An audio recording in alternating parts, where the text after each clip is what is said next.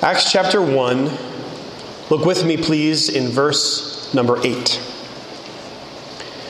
But you will receive power when the Holy Spirit has come upon you, and you will be my witnesses in Jerusalem and in all Judea and Samaria and to the end of the earth. Let's ask God's blessing on His word. Father, we come before your holy and inspired word, encouraged by the song we just sang, that Christ will win the prize for which He died. We thank you then that we are empowered by the Spirit to go forth as a church and to preach the gospel. Help us, Lord, in these next few moments as we look at your word. Inspire us, motivate us, compel us, give us faith. In Jesus' name, amen. So back in October 10th, 2021, 2 years ago, we began the book of Acts. You have sat through about 45 sermons, some longer than others, and you made it. And here we are, 2 years later, at the end. Well, actually, we finished it a few weeks ago, but now we are summarizing this book. A lot has changed in 2 years. 2 years ago, we were in a different building. Our church was smaller. 2 years later, there are new faces, new building. Things have changed in your lives, my life.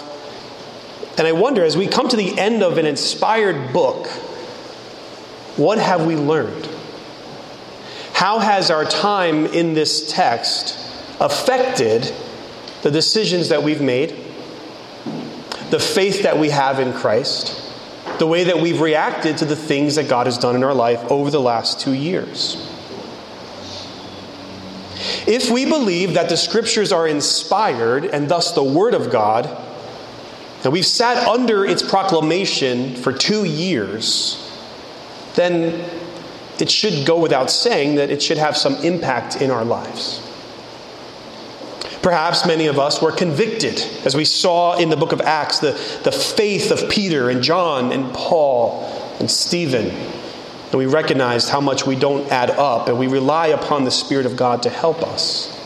Perhaps you were encouraged as time and again the Lord Jesus promised to His church miracles and victories, and He delivered on His promise every time. Perhaps you were re-energized or you reprioritized the things in your life because you see in the book of Acts that the church and the Great Commission is the priority of believers in Christ. Perhaps throughout these last 2 years you were reminded of just how great God is, how sinful the world is, and how powerful the gospel is. And I think many of us would probably say all of the above. As we have read the book of Acts for 2 years, we have been convicted, encouraged, re-energized, and reminded. And I pray that it would not be for naught, that we as individuals and as a body, as a church, would be empowered by these words to be stronger in unity, to be stronger in faith, and be stronger in our proclamation of the gospel.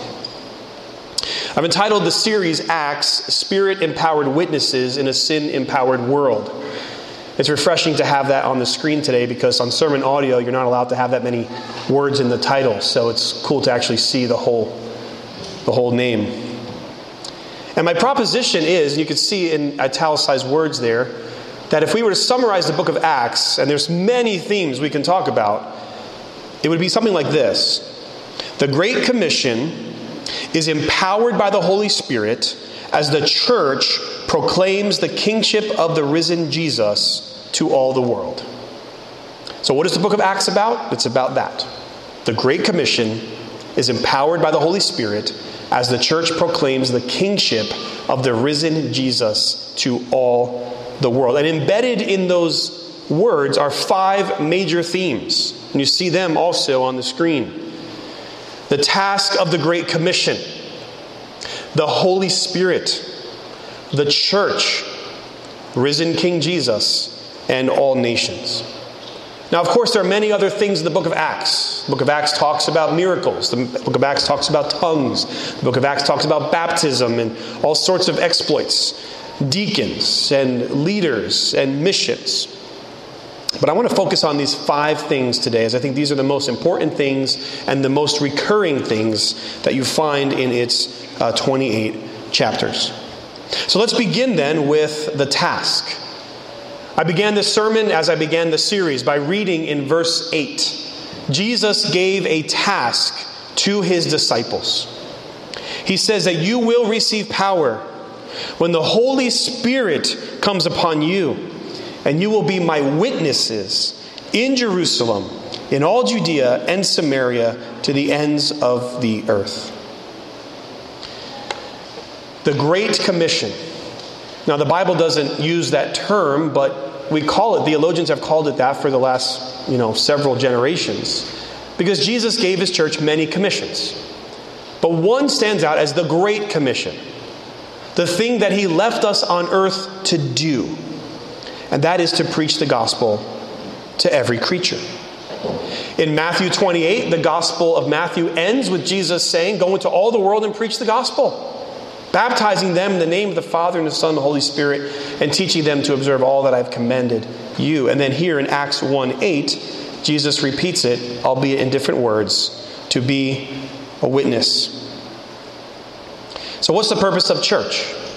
Is it to just have potluck lunches, to bless the community, to have a choir, to do the blessing of the animals that some churches do? Or is the task of the church very clear that we ought to be witnesses for Jesus throughout the world? Well, that's what the book of Acts brings us to. It reminds us that this is the mission. Chapter 1, verse 8, Jesus gives the mission. And then if we walk through the book of Acts, we can find the church completing this mission time and again. You may want to turn here, but for sake of time, you could write these references down. Acts 5:42 says, "And every day in the temple and from house to house, they did not cease teaching and preaching that the Christ is Jesus." Would that would be said of us. When people think of our church, not just when we gather on Sundays, but all the members and all the regular attenders of Bread of Life, Risen Savior Church, boy, those people just can't stop talking about Jesus. Acts 5:42 says they did not cease teaching and preaching. Acts chapter 8, verse 4. In Acts chapter 8, there was a persecution that scattered the church. And I remember this sermon because I was so blessed by just thinking about how, on one hand, it'd be tragic if people were to come in here and threaten us with violence and we all had to scatter. But the Bible tells us in Acts 8 that the people, not just the elders and apostles, but the people took advantage of that scattering, and everywhere they went, they preached the gospel.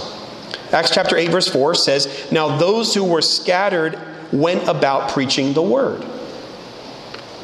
So I don't know about you, but if something like that happened to our assembly, I think I would be scared. I'd be wondering about my rights. I would be wanting to press charges against those who came in here.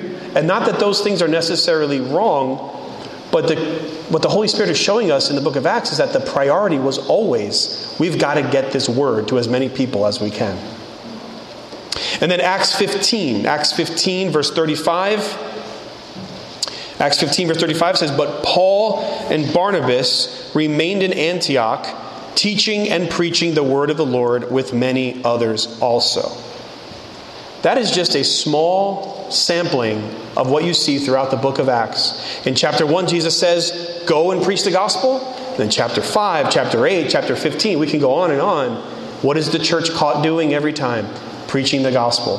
What are they doing in the synagogues? Preaching the gospel. What are they doing that get them into trouble? Preaching the gospel. Why was Paul on trial? Because he was preaching the gospel.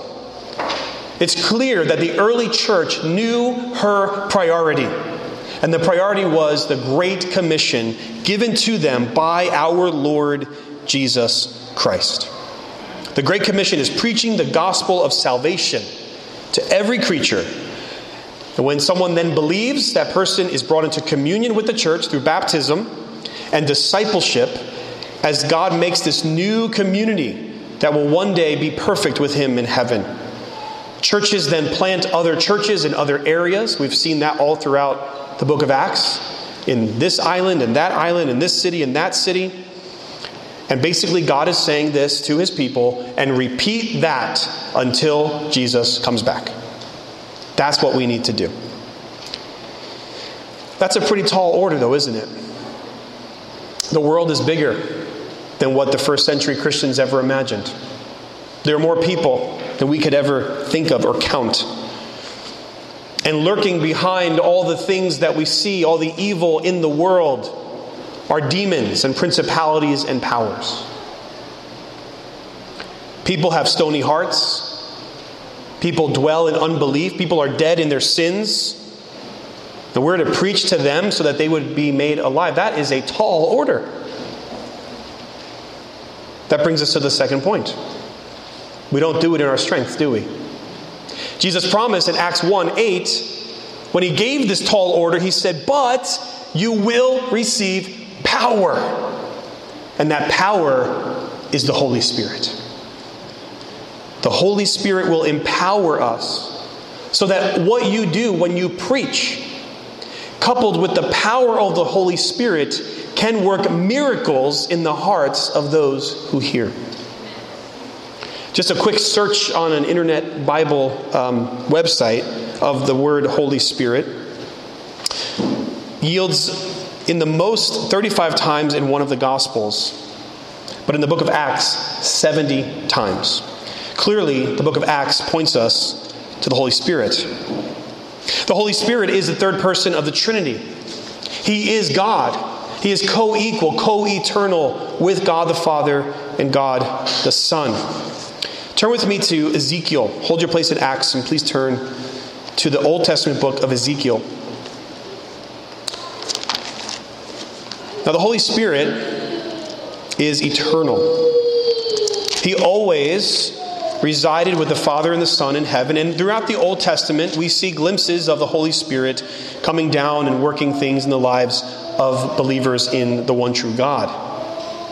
But it is precisely in the new covenant that God makes through Christ with his people that the Holy Spirit is given and promised to us in a full sense. And that is a fulfillment of what God promised to his people all the way back in the book of Ezekiel, chapter 36. Ezekiel 36, verse 23 to 28. Verse 23, "And I will vindicate the holiness of my great name, which has been profaned among the nations, and which you have profaned among them. And the nations will know that I am the Lord, declares the Lord God, when through you," he's talking to Israel, "I vindicate my holiness before their eyes. I will take you from the nations and gather you from all the countries and bring you into your own land. I will sprinkle clean water on you, and you shall be clean from all your uncleanness. And from all your idols I will cleanse you. And I will give you a new heart, and a new spirit I will put within you. And I will remove the heart of stone from your flesh and give you a heart of flesh. And I will put my spirit within you and cause you to walk in my statutes and be careful to obey my rules. You shall dwell in the land that I gave to your fathers, and you shall be my people, and I will be your God." What a promise the Lord is giving to his people in the midst of so much rebellion and adversity. But it is in the book of Acts that we see the fulfillment of what God promised in the book of Ezekiel. Many generations later. You know, if you could summarize the Old Testament, really it would be this. It's just a vicious cycle of sin and rebellion. God sends a prophet to warn the Israelites, you better stop that or something's going to happen. Assyria's going to come, Egypt's going to come. They don't listen to the prophets. They're stiff-necked, they plug their ears, and sometimes they even stone their very prophets to death. Then, after they get taken away in captivity, or their cities get destroyed, finally they cry out to the Lord. And God, who is under no obligation to save them, remembers the covenant he made with Abraham and reminds them, it's not because of your goodness, but because of my name and my covenant that I will save you. And God saves his people. And then the people come back to God and say, God, we will obey you again. And then what happens? Same thing. They fall into rebellion, idolatry. And the cycle just continues to repeat all throughout the Chronicles and the Kings and the Judges and Nehemiah. And so when God comes to Ezekiel and he says, there's coming a day where I will put my spirit in your heart and cause you to walk in my ways. It's as if God is saying, you couldn't do it on your own. I will do it for you. I will give you the Holy Spirit. God himself will so dwell in your heart and give you such a new heart that you will no longer try to obey me in your flesh, but you will obey me because your taste buds have changed. Your desires have changed. And now you desire from the heart true obedience and faith in me. When we get to the book of Acts and the apostles preach this message, the Holy Spirit comes down on the people and they begin to believe. And when you see them go from unbelief to belief, you are literally witnessing a miracle of the Holy Spirit taking hearts of stone and making them into hearts of flesh. So look with me in Acts again, chapter 2. And we're not going to go through this whole thing, but always with that Old Testament background, looking at the story of Pentecost, which is a fulfillment of many prophecies. Just look at Acts chapter 2 with me, verses 1 to 8. When the day of Pentecost arrived, they were all together in one place. And suddenly there came from heaven a sound like a mighty rushing wind, and it filled the entire house where they were sitting. Divided tongues as a fire appeared to them and rested on each of them. And they were all filled with the Holy Spirit, began to speak in other tongues as the Spirit gave them utterance. Now there were dwelling in Jerusalem Jews, devout men from every nation under heaven. Remember what Ezekiel said about the nations? Verse 6, and at this sound the multitude came together, and they were bewildered because each one was hearing them speak in his own language. And they were amazed and astonished, saying, are not all these who are speaking Galileans? How is it that we hear each of us in his own native language? Now, when you skip to the sort of the end of that chapter, or end of that sermon that Peter then stands up and preaches, if you skip to verse 40, and with many other words, verse 40, and with many other words, he bore witness and continued to exhort them, saying, save yourselves from this crooked generation. So those who received his word were baptized, and there were added that day about 3,000 souls. Now, how could the words of Peter, the man who denied Jesus 3 times, this bumbling fisherman, how could he preach these words that had such an effect on people that 2,000 of them from different places become saved, baptized, and added to the church in one day? It's because of the Holy Spirit. It's because of the Holy Spirit. And then again, just like we saw with the Great Commission, you can walk through all the book of Acts. You know, traditionally, Acts was called the Acts of the Apostles. Really, it's the Acts of the Holy Spirit through the apostles. God is the one receiving the glory. In chapter 4, Peter was filled with the Holy Spirit. At the end of chapter 4, the believers pray for boldness, and the Holy Spirit fills the room, and then they preach with boldness. In chapter 6, deacons were elected men who were filled with the Holy Spirit. In chapter 8, the Holy Spirit leads Philip to go find an Ethiopian eunuch and pray with him and preach the gospel to him. The Spirit led Peter. The Spirit separated Paul and Barnabas for missionary work. My point is, every single thing we see in the book of Acts is empowered by the Holy Spirit, so that at the end of the day, whatever results we see, God gets the glory. The Spirit of God is not some mystical, impersonal force. He's a person, and he works through God's appointed means. And those means, we now go to the next point, are the church. The Holy Spirit works through the church. Turn with me to Ephesians chapter 3. Ephesians 3.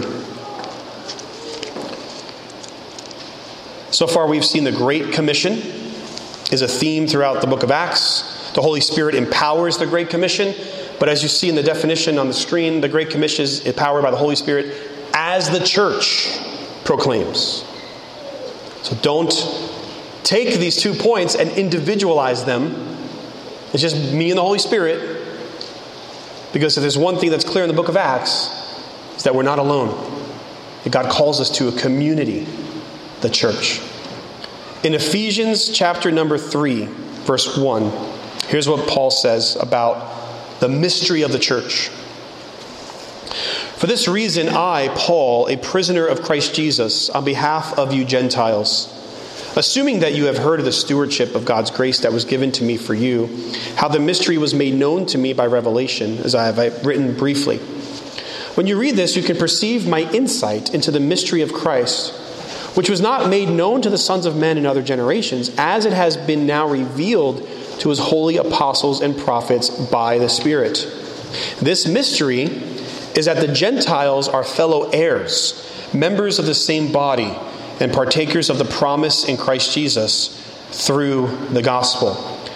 Keep your place there, but let me stop for a moment and say, in the Old Testament, clearly God hinted at this. There were definitely Rahab and the Ninevites, and Ruth, right? There were Gentiles that came into the faith. God also reminded his people again and again, you are to be the light for the nations. But it wasn't until the New Testament, when all of that began to be revealed, that the Gentiles wouldn't just benefit from knowing God, they would be partakers of the same promises as the Jews. Jews and Gentiles, no distinction, together in one body. Not two, but one. And what do we call that? The church. Now look again in Ephesians 3, verse 7. Of this gospel I was made a minister according to the gift of God's grace, which was given me by the working of his power. To me, though I am the very least of all saints, this grace was given to preach to the Gentiles the unsearchable riches of Christ, and to bring to light for everyone what is the plan of the mystery hidden for ages in God, who created all things, so that through the church the manifold wisdom of God might now be made known to the rulers and authorities in the heavenly places.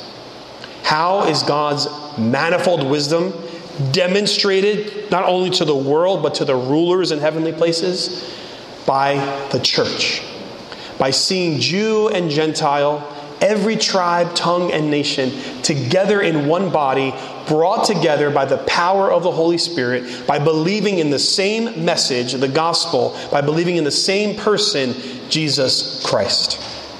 Now, if that is referred to by Paul as the mystery hidden for ages and now revealed, I would venture to say it's a pretty big deal. God makes a big deal about his church. And the book of Acts proves just how big of a deal it is. The church becomes the temple of God, the dwelling place between God and his people. Back in the book of Acts, if you'll go back with me in the book of Acts, in chapter 2, it's very clear. The beginning of chapter 2 is Pentecost. And of course, we want to talk about Pentecost and tongues and languages and all these miracles. But what's the result of Pentecost? What happens as a result of that great miracle of tongues? Well, you find it at the end of chapter 2, verse 42. And they devoted themselves to the apostles' teaching and the fellowship, to the breaking of bread and prayers. Verse 46, and day by day, attending the temple together and breaking bread in their homes, they received their food with gladness and generous hearts, praising God and having favor with all the people. And the Lord added to their number day by day those who were being saved.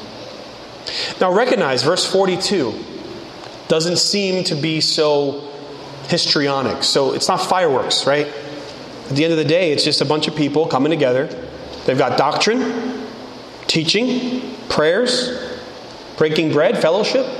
It's what we do every Sunday, right? We hear teaching, we break bread together, we fellowship together, we pray together. But that is the result of the miracle that preceded it. God poured out his Spirit upon all of those Jews that day to gather them together to form a church. Don't underestimate, my brothers and sisters, the importance of the church. It is a miracle that we are together. It is a miracle that God is calling people from every tribe, tongue, and nation to come together, to praise Him, and to fellowship together. The church.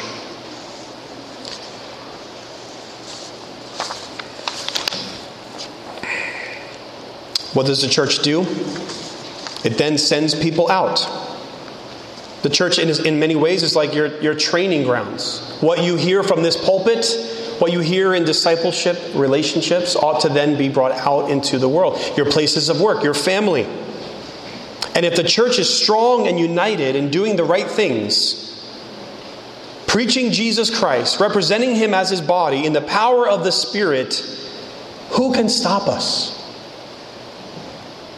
Now, as the church goes out and preaches this message that was given to us, what specifically are we preaching? That brings us to the fourth point. The message that we must proclaim is risen King Jesus. Risen King Jesus. In Peter's Pentecost sermon, in verse 22, he says, "Men of Israel, hear these words.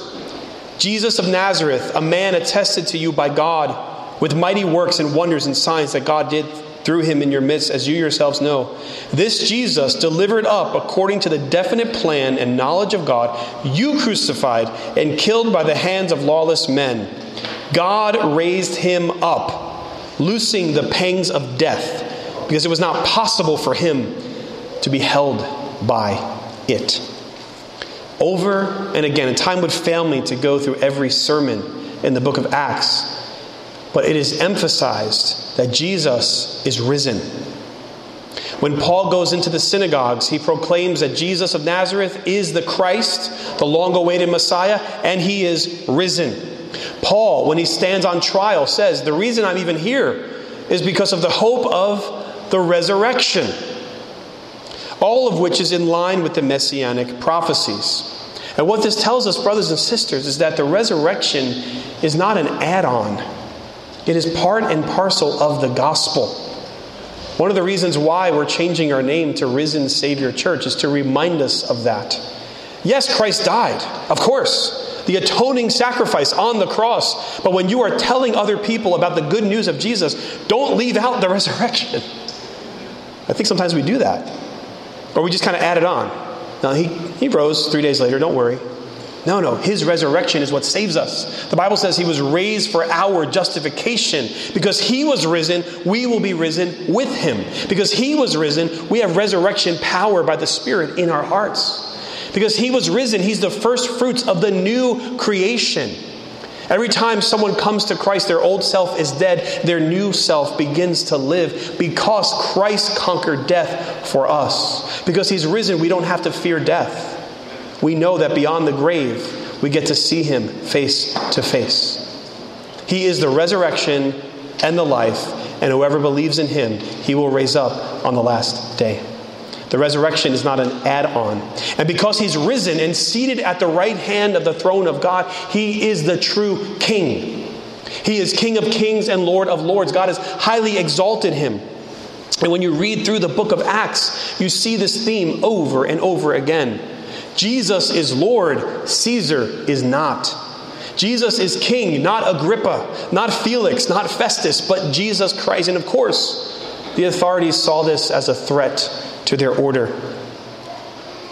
This is not a battle cry of an insurrection as though we are going to take up arms and take over the government in the name of Jesus. But it's to say that we who have bowed the knee to Christ, we serve a master who is higher than anyone in this world. And when it comes between serving God or man, we must always choose to serve God every time. Because Jesus is King. He is sovereign. He's in control. And His kingdom is different. It's not a kingdom that rules with an iron fist or by sword. It doesn't advance by force. We don't get converts by threatening people with violence. People are added to the kingdom by the preaching of the gospel. Even that song we sang, "O Church, Arise," maybe you caught it. An army strong whose battle cry is love. What army, shouts love, love, love? It's kind of weird. but it's the love of God. That's how we advance the kingdom, because he is risen, and he is victorious, and he's the king. And who is it then? Who gets to be part of this amazing eternal kingdom ruled by the king, wherein dwells righteousness? The last point. All nations. All nations. If there's anything about the book of Acts that we learn as well, I think I've said that for every point. If there's anything about the book of Acts, it's this. Well, there's like 5 major themes. But it's that the gospel is to go forth to every creature, period. There's not a country in this world that we say, well, not them. Not a culture that we say, well, not these people. Jonah tried that. Didn't work out, did it? And so in the book of Acts, we see Jew and Gentile. We see people from all nations. We see the ends of the earth. Verse 8 of chapter 1, Jesus says, go to the ends of the earth. And then in chapter 28, Paul says, and so we came to Rome. At that time, that was the ends of the earth for him. In the book of Acts, we see the Jews come to Christ, the God-fearers come to Christ, the Pharisees, the Romans, all those under the preaching at Pentecost, an Ethiopian eunuch, those in Antioch, Jerusalem, Samaria, the people of Malta. We even see kings and governors confronted with the gospel. Every tribe, every socioeconomic status, every corner of the world, the gospel is to be carried forth by the church in the power of the Holy Spirit to every tribe, tongue, and nation. The book of Acts teaches us then that there is no place in the church for racism, for judgmentalism, for prejudice in the kingdom of God. The message is for everyone because everyone is a sinner. Everyone stands condemned before God. Everyone needs salvation, and Christ can save everyone who comes to him by faith. What the book of Acts demonstrates is that what Jesus promised in chapter 1 will be fulfilled and was fulfilled throughout this book. In a sense, Acts is a success story, but it's also an unfinished story. It's a success story because everything the prophets testified of was manifest in Christ. And when Christ gave promises, they came true. When he told Paul, you're going to go stand before Rome, he did. When he told Peter, you're going to escape this prison, he did. There wasn't one promise that didn't come true. It's a success story, but it's also an unfinished story. Because so long as Jesus has not yet come back, we are still to take up the mantle of what the early church did. And so if you can get to the next slide, the application is this, that the timeless truths in the book of Acts still remain in effect. Yes, our context is different. Our languages are different. We're in a modern society. The church may look different, but these 5 timeless truths remain unchanged. The Great Commission is still empowered by the Holy Spirit as the church proclaims the kingship of the risen Jesus to all the world. And so, number 1, the mission is still the priority. It's still the priority that churches plant churches, that churches preach the gospel, that we evangelize together and individually. That when you leave this building, you leave as a missionary to your places of work, to your neighborhood, to your family. There are many things throughout the Christian world that threaten the purity of this, as you know. There's been a rising movement of theonomy and Christian nationalism in our circles that I would just urge you to be aware of. And there are many things in that particular teaching that's very popular on the internet that we can pick apart. But I think if there's one thing that I would suggest you beware of when you listen to people in that circle, is that they add to the Great Commission things that are not part of the Great Commission. So when you hear things like the Great Commission is having big families, so that your kids can grow up and sort of be an army that takes over the world for Christ. Having great big families is a blessing, but it is not part of the Great Commission. Building Christian institutions. We need Christian movies. We need Christian books. We need Christian hospitals. We need Christian schools. Again, those things can be a blessing. They could even be a result of the Great Commission. But they are not the Great Commission. Or we need to elect Christian officials. We need Christian president, Christian senator, Christian governor. Again, if the Lord would put people in office who run by Christian values, praise the Lord. But you're not getting that from the Bible. You won't find that in the book of Acts. It is not part of the Great Commission. Beware these people who infiltrate. And I know there's other threats like the social justice and things like that, but that's not much of a threat for us. In our circles, this rising theonomy has threatened the purity of the Great Commission. And so I warn you with all love and as a pastor to beware of those people who put the cart before the horse. The Great Commission is preaching the gospel, baptizing people who believe the gospel, discipling people who've been baptized, forming a church, and then when the time comes, planting more churches. That is how the gospel advances in this world. Secondly, the Holy Spirit still works powerfully. The Holy Spirit still works powerfully. Another thing in Reformed circles that sometimes you don't hear a lot about is the Holy Spirit. Now, the men who went to the conference a few weeks ago, we got a good amount of teaching on the Holy Spirit, and praise God for that. And sometimes I think we react so much against the excesses of the charismatic movement that we don't talk about the Holy Spirit as much as we ought. Certainly, we should reject the health and wealth, prosperity gospel we see on TV. Those faith healers who are driving around in nice cars and private jets, who for some strange reason don't work in hospitals. We do believe that the office of apostle has ceased. And therefore there is no one alive today who could say, I have the gift of healing. I have the gift of this or that. At the same time, and this may be different if we survey everyone in the room, Bread of Life has been kind of an anomaly.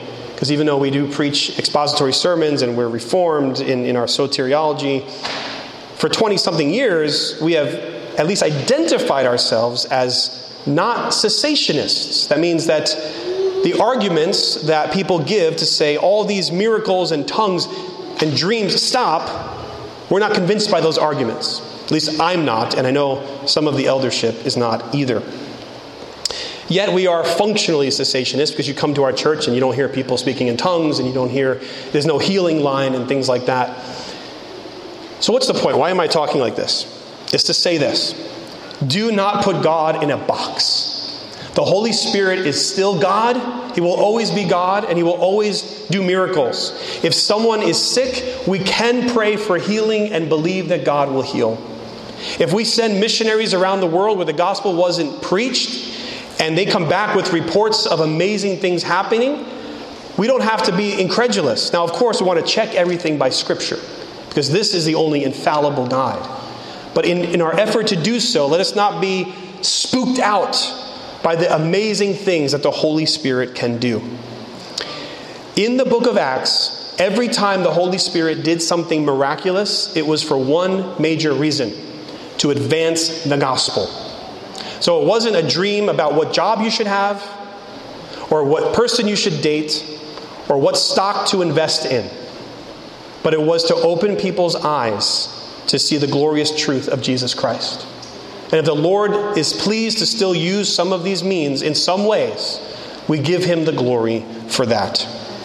Brothers and sisters, whatever you think about these debates on cessationism and non-cessationism and tongues and all that, that's not the point. I want to encourage you to remember that when you preach the gospel, and I don't mean necessarily stand behind a pulpit and preach in a microphone or stand on the streets and preach, but when you give the gospel to anyone, you must rely on the power of the Holy Spirit. And if the Holy Spirit convicts someone of sin, He is the one, and Him alone, not your arguments, not your persuasiveness, is going to melt that heart of stone, turn it into a heart of flesh. So let's be motivated by the fact that God continues to pour out His Spirit on His church. Thirdly, the church is still essential. That's a tough one for many of us in this day and age because we're so individualistic. We have our schedules, we have our agendas, we work things around maybe sports or academics or our job, and then church. Well, you can't get that from the book of Acts. In the book of Acts, they met a lot.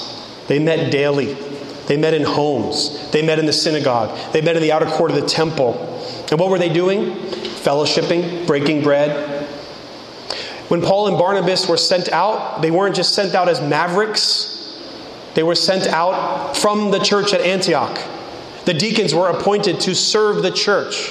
Aquila and Priscilla served the church at Ephesus. It was the church of Antioch that helped the church of Jerusalem. Do you see a pattern here? The idea of the maverick, the Lone Ranger Christian, does not exist in the Scriptures. And even where there's maybe one person that's by himself, like the Ethiopian eunuch, you can't use that as an example. And I would assume that he would eventually find his way to a group of believers. And so, brothers and sisters, the church is still essential. This is where God works. And we don't need to reinvent the wheel.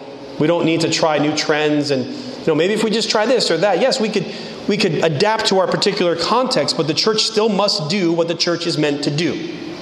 So we still must fellowship with each other. Fellowship is a good thing. If you're here and you come to this church and every Sunday you're out as soon as the amen, I would encourage you, stick around. Know your brothers and sisters. I would encourage you who are members or regular attenders to get to know someone different even today. Make them feel at home. We still need good doctrine, right? In Acts chapter 2, they devoted themselves to the apostles' teaching. That's why we teach. Why do we do this? Why am I standing here with an open Bible, right? This is the precedent that was set for us in the book of Acts. It's good doctrine that helps us to fight the lies of the world. We still need to break bread. We still need to come to the Lord's table. We still need to pray together and be devoted. And that's that key word in Acts 2:42, devoted.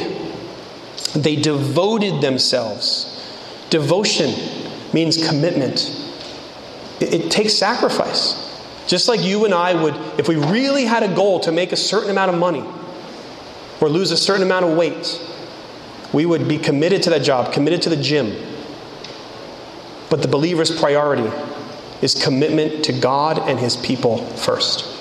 And that is how the Word of God advances in this world. And it's clear in the book of Acts. Number 4, the Lord Jesus still reigns. Brothers and sisters, it's really difficult sometimes as we look at the news to be encouraged. Many of us are aware that there's a war going on in Israel. And then on top of that, 2,000 plus people killed in Afghanistan as a result of an earthquake. Many things going on in the Middle East, many things going on here. And sometimes we get discouraged. We need to be reminded that the Lord Jesus is still the risen King. And so we walk by faith, not by sight. His kingdom is here and it's growing. He's among us. And the book of Acts demonstrates that. There were many times where Peter could have been discouraged while in prison, but the Lord stood by him. And Paul could have been discouraged for having to give an answer over and over about these frivolous charges, but the Lord stood by him. Remember, we've seen time and again that peace and joy don't necessarily come from the absence of conflict, but the presence of God. And so I'm not here to say, so long as He's King, your life will be a bed of roses, because you know that's not true. But because He's the risen King, He is with you. He is with us. He's empowering His church to do what He's called us to do. Take your eyes off of the world, fix your eyes on King Jesus, and find your faith in Him to move forward in the Great Commission. And finally, the world still needs to hear. The work of the Great Commission is not done until Jesus says that it is. I know there might be someone on the radio right now who's going to tell us exactly the time and date. He doesn't know. The work is not finished until the Lord says that it is. He says that the gospel will go to the whole world. I don't know exactly what that looks like, but I know so long as he hasn't yet come back or called us home, we go. We preach. We tell people about Jesus. And we do it while there's still time. If he were to come back tomorrow, and this were the last day we had, how many people would we call and say, you've got to come to Christ before it's too late? But sometimes we get lethargic, apathetic. We think we have more time than perhaps we do, and we don't know how much time we have. But we do know what our priorities should be while we have that time. And so I ask you, brothers and sisters, where are you, where am I in this unfinished but successful story? The apostles have died out. Not all of us are going to be missionaries or elders or martyrs, prophets or preachers, but all of us are called to be involved. Just like Paul, Peter, and John preached, the elders oversaw, Barnabas encouraged, Priscilla and Aquila discipled, Luke chronicled the story. Everyone has a different task. Remember years ago, there were some people I knew who were involved in a particular ministry of the church, and they always referred to themselves as on the front lines. I don't know if there are front lines in the kingdom. I think if you're here today and you're greeting, you're just as essential. I think if you're hosting someone after church today and you're participating in fellowship according to the book of Acts, you are essential. Don't sell yourself short for those who are clicking and who made the slideshow and who are leading in music. And you might say, I came here, I don't have any job today. That's not true. You are part of the assembly of God, giving praise and worship to Him in the great choir that He's amassing for Himself. We all have a role to play. Cleaning, emailing, nursery, whatever the case might be. The church works together to advance the cause. And every part of the church, every member of the church is an essential part of the church for the Great Commission. We're in this together. And so, the book of Acts, the Great Commission is empowered by the Holy Spirit as the church proclaims the kingship of the risen Jesus to all the world. Empowered by the Spirit to bring the gospel of King Jesus to every tribe, tongue, and nation. No matter how much we grow now in the next 2 years, or shrink in the next 2 years, when we become independent, or if we have to still wait, whether we park in this building or we meet in another building, whatever the next 2 years look like, whatever the next 2 decades look like, undoubtedly some of you will move away, others will be added. No matter where we are, I pray that this will always be our mission. That we would see ourselves, no matter where God has us and what our church looks like, that we are empowered by the Holy Spirit to proclaim the kingship of the risen Christ to all the world. Let us then, by the grace of God, continue this amazing story for the glory of Jesus Christ. Let's pray.